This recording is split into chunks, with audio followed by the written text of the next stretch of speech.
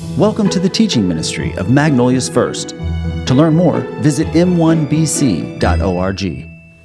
Well, we're continuing in our series, M1 Vision, and I want to tell you just a little bit of our story. Cindy and I, in 1979, were happily serving in a wonderful church in Baytown, Texas. We all know where Baytown is, and Mary was a part of that congregation. I had her daughter in our youth choir there, and we were loving serving in that great church when we got an unexpected call from a college classmate of mine who had graduated at the top of the class at Houston Baptist College in those days and then Southwestern Seminary, and he had just accepted the pastorate of a very unusual church in Amarillo, Texas.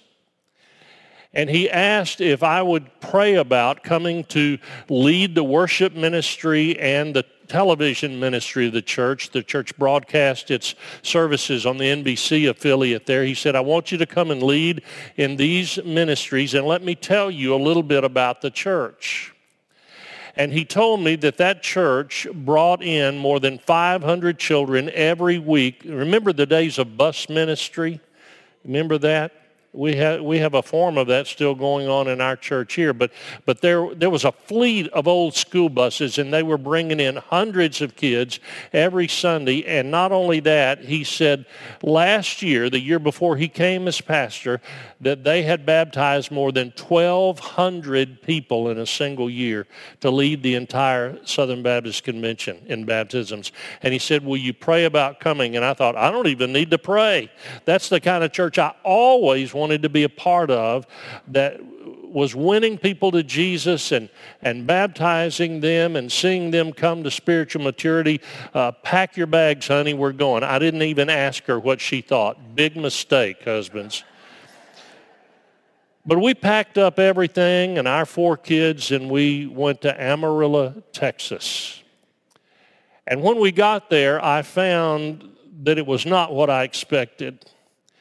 That they had a way, and they had literally trained their people to manipulate people to pray the sinner's prayer, to make a decision, and then they would manipulate and guilt them into being baptized and count them as a baptism statistic.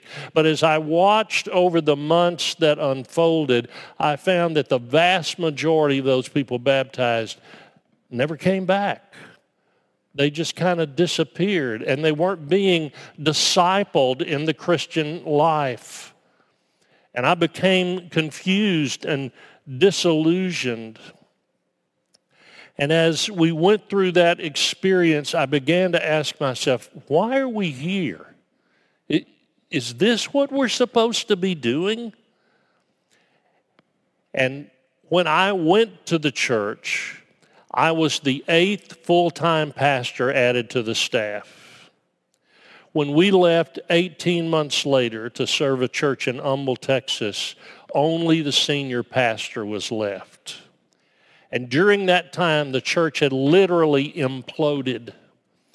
There was a mutiny on the staff. The associate pastor was leading a clandestine movement to try to get the senior pastor removed so he could become the senior pastor. There were staff that were on the verge. I literally saw one guy chase another pastor across the campus because he was going to beat him up. And the guy, I'm not making this stuff up, he got to his office and locked the door to keep from getting in a fist fight. The church had a forced audit and found it was more than $1 million, not in long-term debt, in immediate arrears, more than $1 million. It was just a nightmare. And that experience over a year and a half drove me back to the passage of Scripture that has been the basis for this sermon series. Matthew 28, 18 through 20, which contains what we commonly refer to as the Great Commission. Let me read it to us again. Jesus came and told his disciples, I've been given all authority in heaven and on earth. Therefore, go and make disciples. That's our focus for today. Make disciples of all the nations, baptizing them in the name of the Father and the Son and the Holy Spirit. But it doesn't end there. Teach these new disciples to obey all the commands I've given you. And be sure of this, I'm with you always, even to the end of the age. The word translated in English here, disciples, is the same word from which we get Christ followers. It literally means a follower of Jesus, one who is in a lifelong pursuit of the lordship of Christ in their life. It not only means someone who has stepped across the line of faith to turn their back on their past and their sin, and they've turned to Jesus to believe in him and trust in him, and they are born again, as John chapter 3 describes. But it also means someone who then begins a journey of faith, submitting unto Christ their heart and their mind and their will. And they are in a process of spiritual growth. Because you see, when we talk about in our mission statement, becoming Christ followers, there's a sense in which when you step across the line of faith and are born again, you become a Christ follower. Are you with me? It's a point in time spiritual transaction in which your sins are forgiven and your eternity is secured not by your good works but by the grace of God through faith in Christ. You become in that moment in time a Christ follower. But there's another sense in which once you have stepped across that line and you begin to walk on that faith journey, you are continually becoming a Christ follower. Are you following me? It's a process. Sanctification is the theological term. And so we become a Christ follower, and then we begin a journey of faith in which we are continually becoming a Christ follower. And so as we conclude this series on our mission statement, that's where our focus for today lands.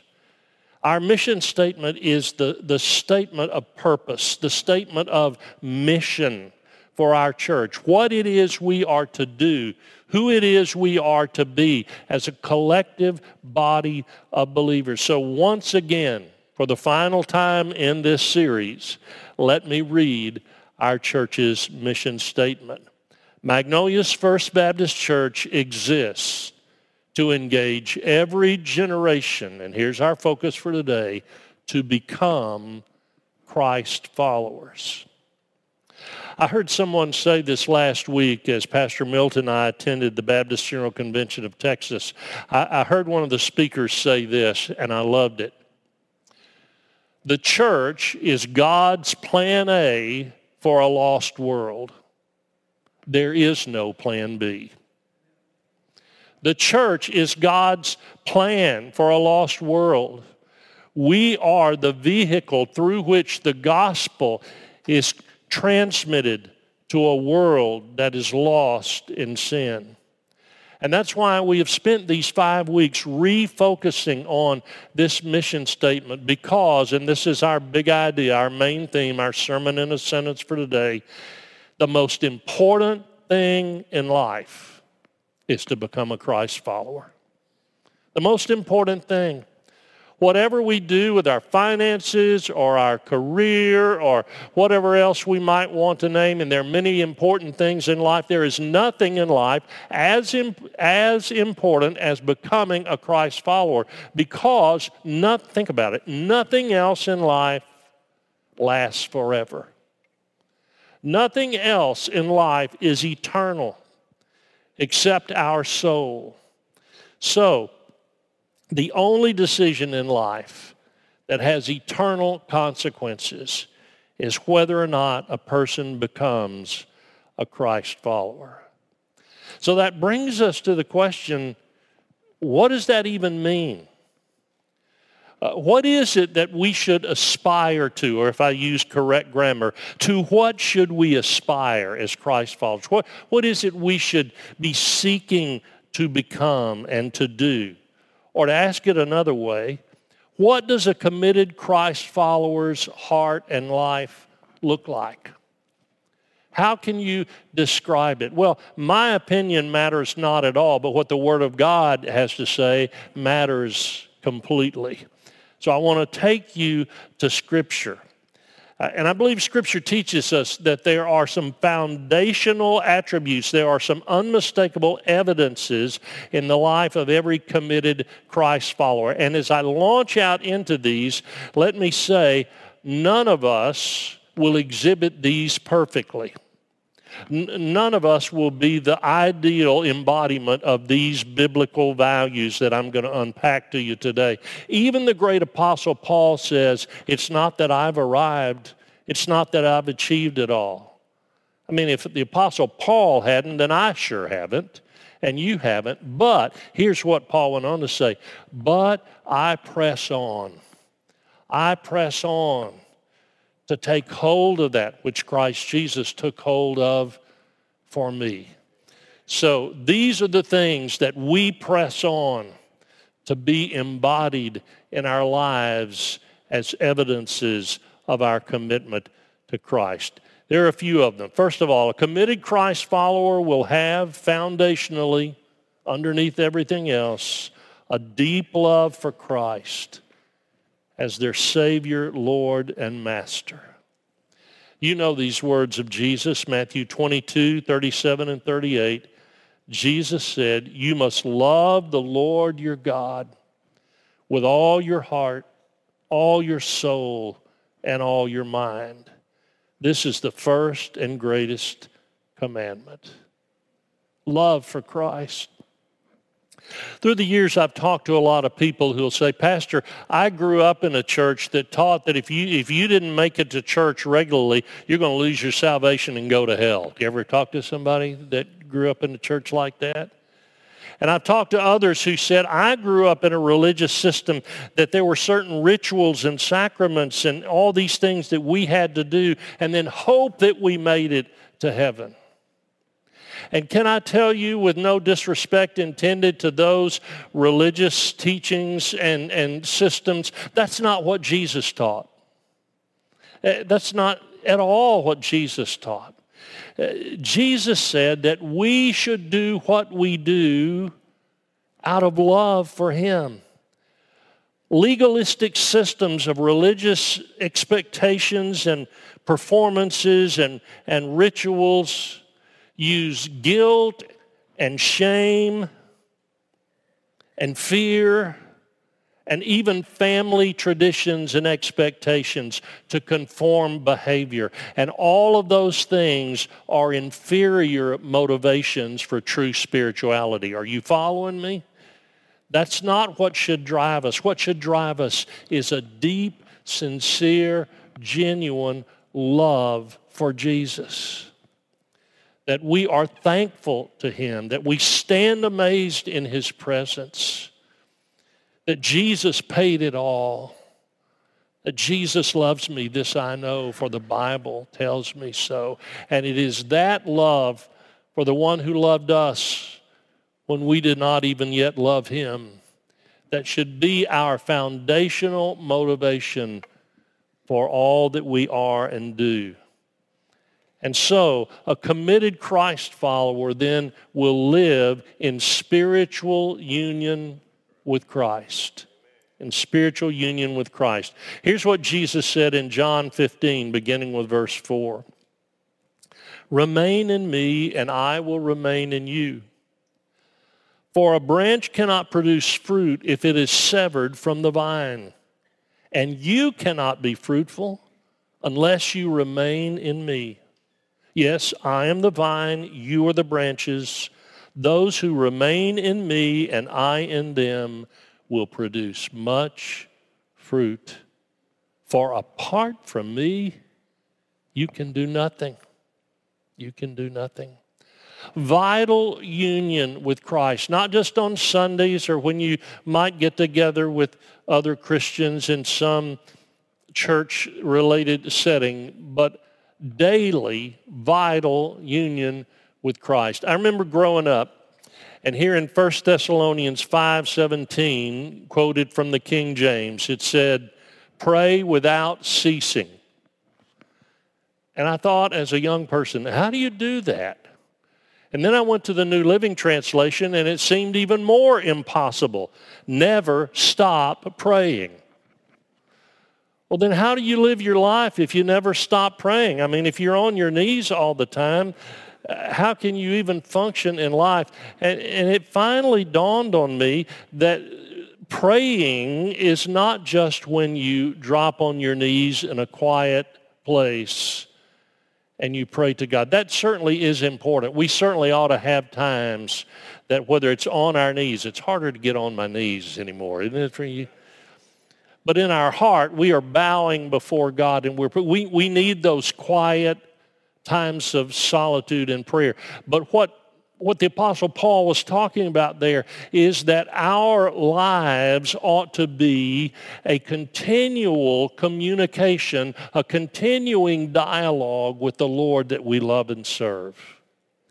That throughout our day, really hundreds of times, we find ourselves talking to the Lord, praying to Him, when we weren't even aware that we'd slipped into that kind of conversation with the Almighty One. That our prayer times aren't just some kind of religious institutional activity over here. They're just a part of who we are. And we find ourselves talking with Him and having an open mind and heart to hear what He would say to us. Now, He's never spoken to me audibly. If He has to you, great, but He knows how to impress on my heart what He wants to say. Haven't you found that to be true? When our hearts are open to Him, He puts within us that sense. And that's what I believe that Jesus was talking about. That's what I believe Paul was talking about in 1 Thessalonians 5. Vital union with Christ, that it's just an every moment relationship with the Lord whom you love and trust and want to please and follow more than anything else in your life. Spiritual union with Christ. And then that committed Christ follower will be living a life guided and shaped by the Holy Spirit. By the Holy Spirit. I've said this before, but I remember a time when Baptists just got afraid of the Holy Spirit. Any of you remember that time?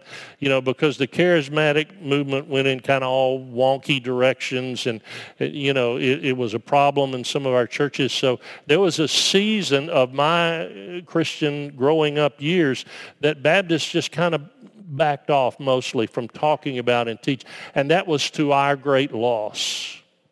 Because the Christian life is all about the presence and power and direction of the Holy Spirit in the believer's life. I'm going to take you again to the writings of Paul, Galatians chapter 5, one of my favorite chapters in the New Testament. Here's what he says in verse 16. Follow this closely. Paul says, "So I say, let the Holy Spirit guide your lives. Then you won't be doing what your sinful nature craves." Now, I'm not going to read the next few verses, but if you took the time to do that, you would find in the next few verses, Paul gives a very ugly description about what the sinful nature produces. And when you read those verses, you will see a description of our culture, the segment of our culture that cares nothing about God and the things that they practice and they seek after. But then in verse 22, he makes a shift. Verse 22, but, there's the hinge, but the Holy Spirit produces this kind of fruit in our lives: love, joy, peace, patience, kindness, goodness, faithfulness, gentleness, and self-control. There is no law against these things. In other words, there's nothing that displeases God in these Holy Spirit controlled virtues. Verse 24, Those who belong to Christ Jesus have nailed the passions and desires of their sinful nature to his cross and crucified them there. Oh, don't miss that verse. Listen to it again. Those who belong to Christ Jesus have nailed the passions and desires of their sinful nature to his cross and crucified them there. Since we are living by the Spirit, let us follow the Spirit's leading in every part of our lives. Here's the reality we live with. We have a dual nature. There is a part of our nature that we were born with. Before we were redeemed by the blood of Jesus through faith in him, that sinful nature came all the way down through the generations from Adam and Eve to us. And we were born with a bent towards sin, that sinful nature. But then when we stepped across the line of faith by God's Holy Spirit, a redeemed nature became a part of us. And that sinful nature was not completely jettisoned and discarded. It's still lurking there, and the enemy seeks to feed it every way he can. Are you following me? He knows those buttons to push. He knows those temptations to put in our path. He knows how to try to pull us back toward the things of that sinful nature. But the power of God's Spirit is in us so that we don't have to give in to that. That the power of the cross resides within us.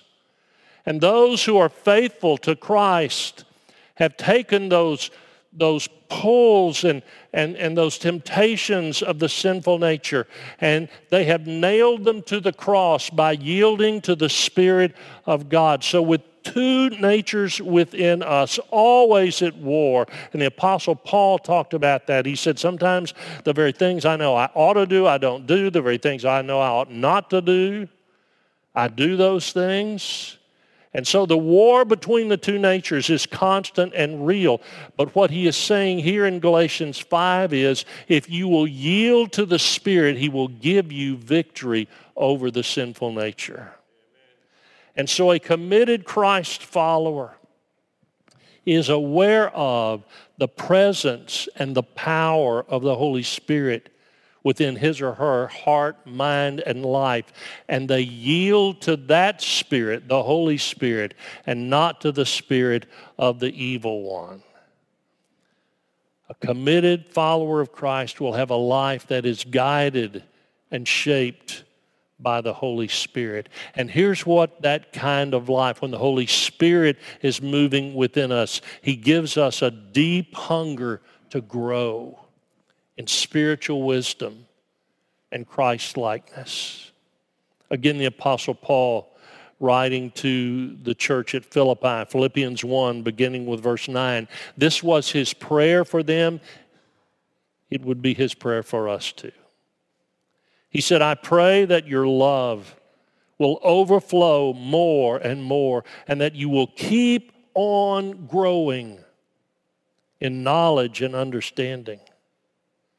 For I want you to understand what really matters. Can I just tell you that we go off on a lot of things that don't really matter?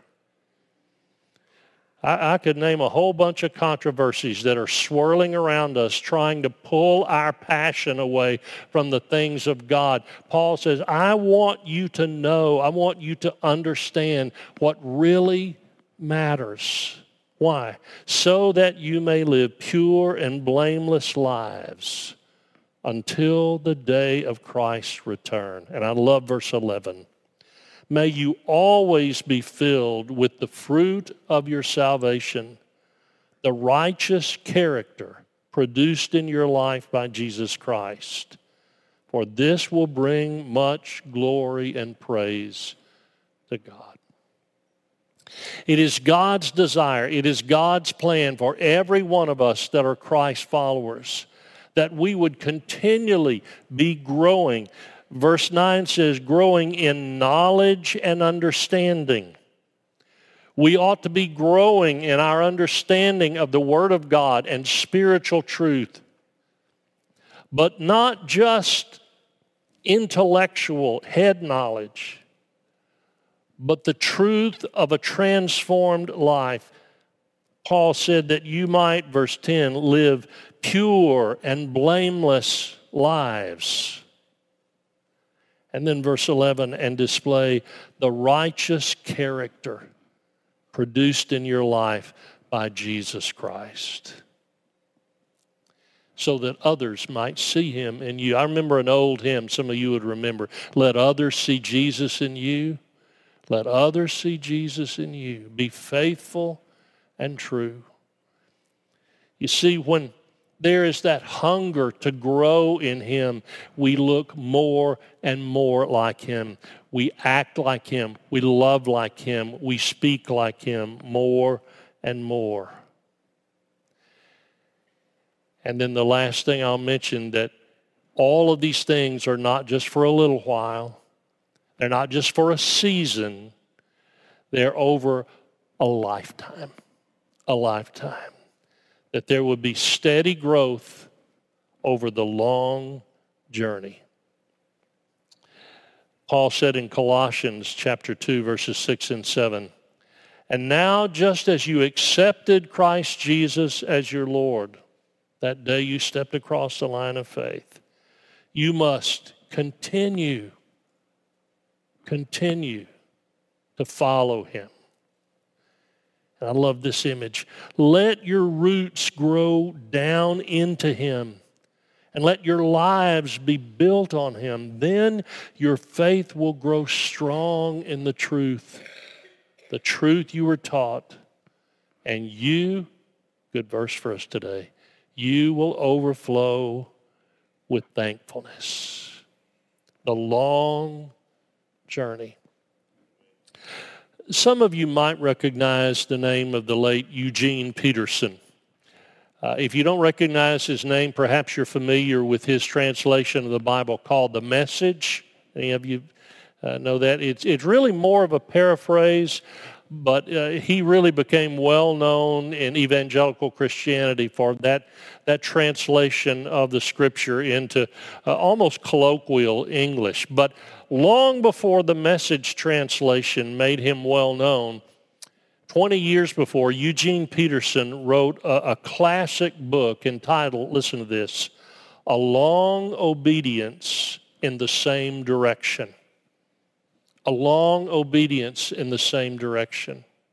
And I want to read you a quote from that classic book, and what he said really more than 30 years ago about the culture of his day is still true, maybe even more true about ours. Listen as I read his words, quote, it is not difficult in our world to get a person interested in the message of the gospel. It is terribly difficult to sustain the interest. Millions of people in our culture make decisions for Christ, but there is a dreadful attrition rate. Many claim to have been born again, but the evidence for mature Christian discipleship is slim. In our kind of culture, anything, even good news about God, can be sold if it is packaged freshly.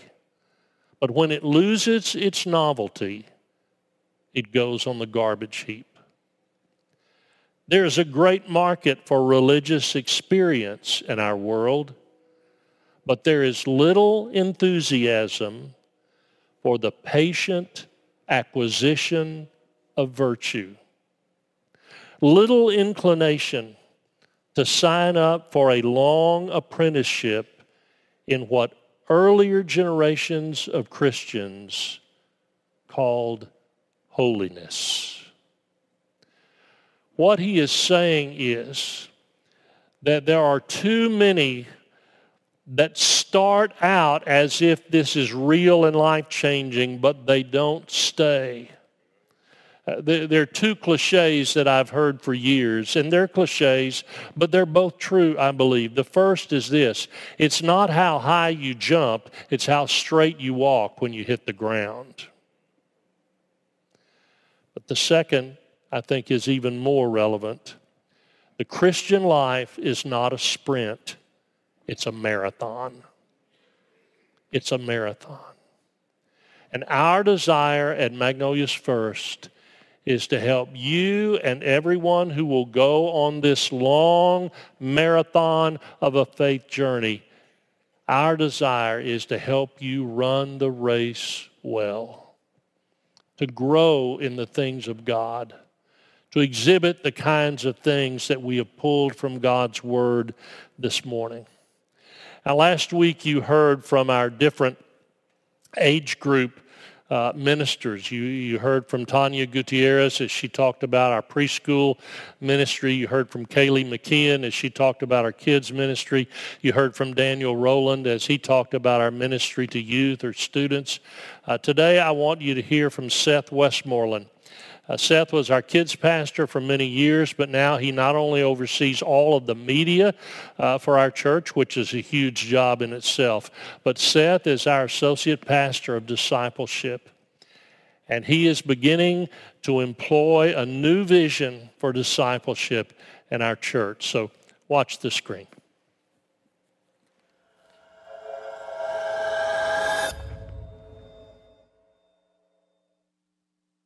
Hi, I'm Seth Westmoreland, Associate Pastor of Discipleship and Media, and I want to tell you about M1's vision for discipleship. So M1's vision for discipleship is to engage every generation to take their next step in their faith journey, and we want you to be a part of it. And remember, this is a model that Jesus put for his disciples. It's not a step-by-step, and it's not a rule. It's directions to ask the right questions as you begin your faith journey or as you continue your faith journey, whether you've been on that faith journey for 50 to 70 years, and I know some of you have. So these 4 questions address our desire to grow with God. The first one is simply to engage with God, and we do that in a number of ways. The first thing is to examine, how are you living out your design? How are you being the hands and feet of Jesus? Whatever it is that God has equipped you to do, how are you living that out? And then prayer. Obviously, spending personal, alone time in prayer is a great way to commune with God and to grow in your engagement with him. And finally, taking a daily examine. A daily examines are a daily office where you stop throughout the day to just evaluate, how are you doing in your walk with God that day? You do that multiple times a day where you close everything off, you hit do not disturb on your phone, and you just get alone, quiet with God and evaluate, how are you doing? The second question or direction is, how are you engaging with the truth? How are you engaging with God's Word? Are you reading the Scriptures daily? Are you making it a part of your life? And then beyond that, who are you learning from? Are you engaging with the resources that are available? Do you have their books or blogs or Right Now Media, which we have available from Magnolia's First to you and to all of your friends for free? All you have to do is sign up. It's easy. But how are you engaging with the truth of who God is? The third question to ask is, how are you engaging with others? See, when you engage with others, you are being held accountable to how you're doing, honestly, in your discipleship, with engaging with God and engaging with truth. We do this in 2 different ways. We engage in small groups, whether it's communities in your home that are small and you can be real with, or in corporate worship, where we come to the church and we have incredible worship services where together we worship God in spirit and in truth, and we hear his words spoken in truth by our pastor. So our final question is, how do we engage with experience? Now, we want to do that in 2 ways. We talk about how we are taking our God-given talents, which is our hands and feet abilities, and putting them to work, okay? And we do that by asking the question of, what can we do with what we've learned to engage our community?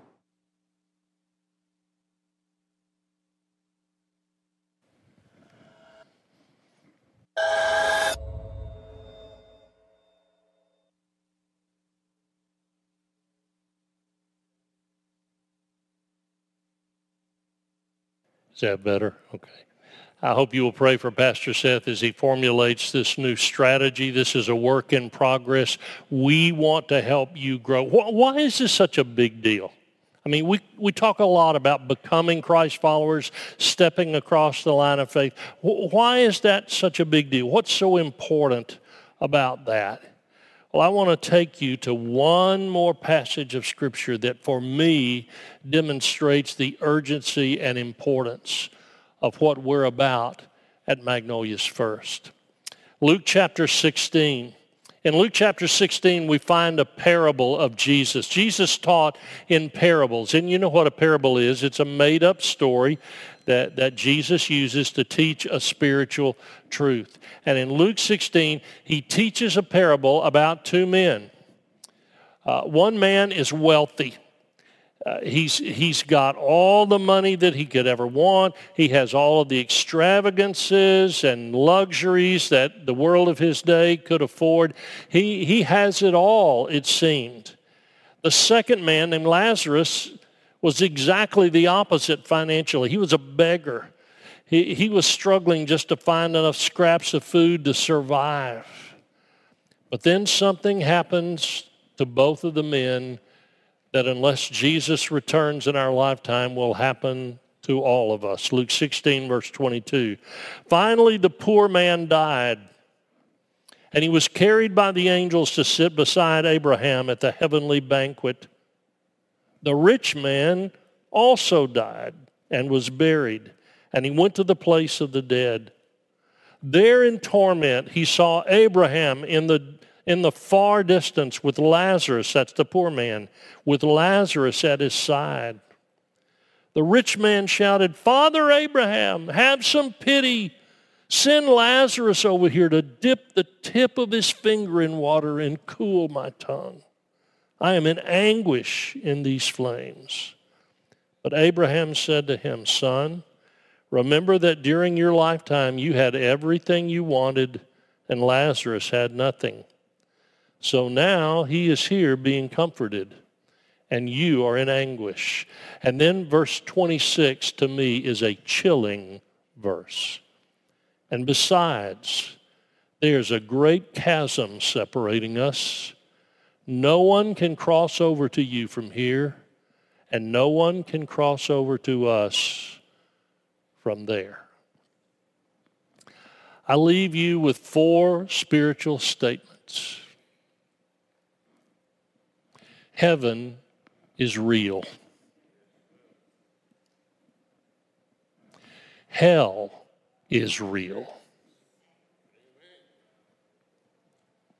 Eternity is forever. But the best one, Jesus loves you. John 3:16, the best known verse in all the Bible. "For this is how God loved the world. He gave his one and only Son, so that everyone who believes in him will not perish, but have eternal life." Magnolia's First, this is our message. This is our mission. We exist to engage every generation to become Christ followers, because the most important thing in life is to become a Christ follower.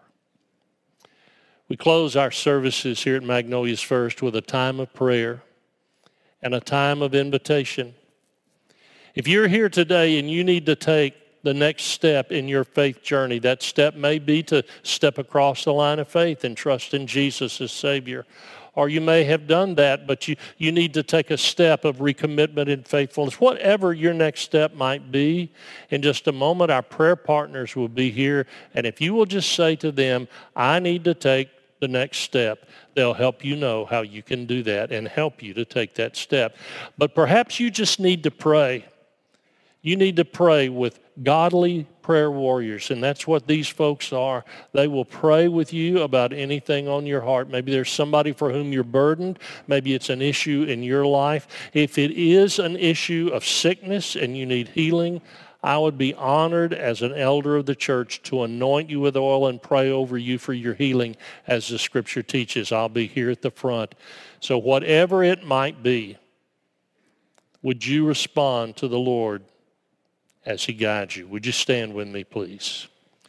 Our Father, we pray that in these next few moments, this time of prayer, this time of decision, that if there are burdens on the hearts of your people that should be shared and prayed over at the altar, then I pray that they would have the inclination to step out and to come and to pray with these good folks who would love them and pray with them.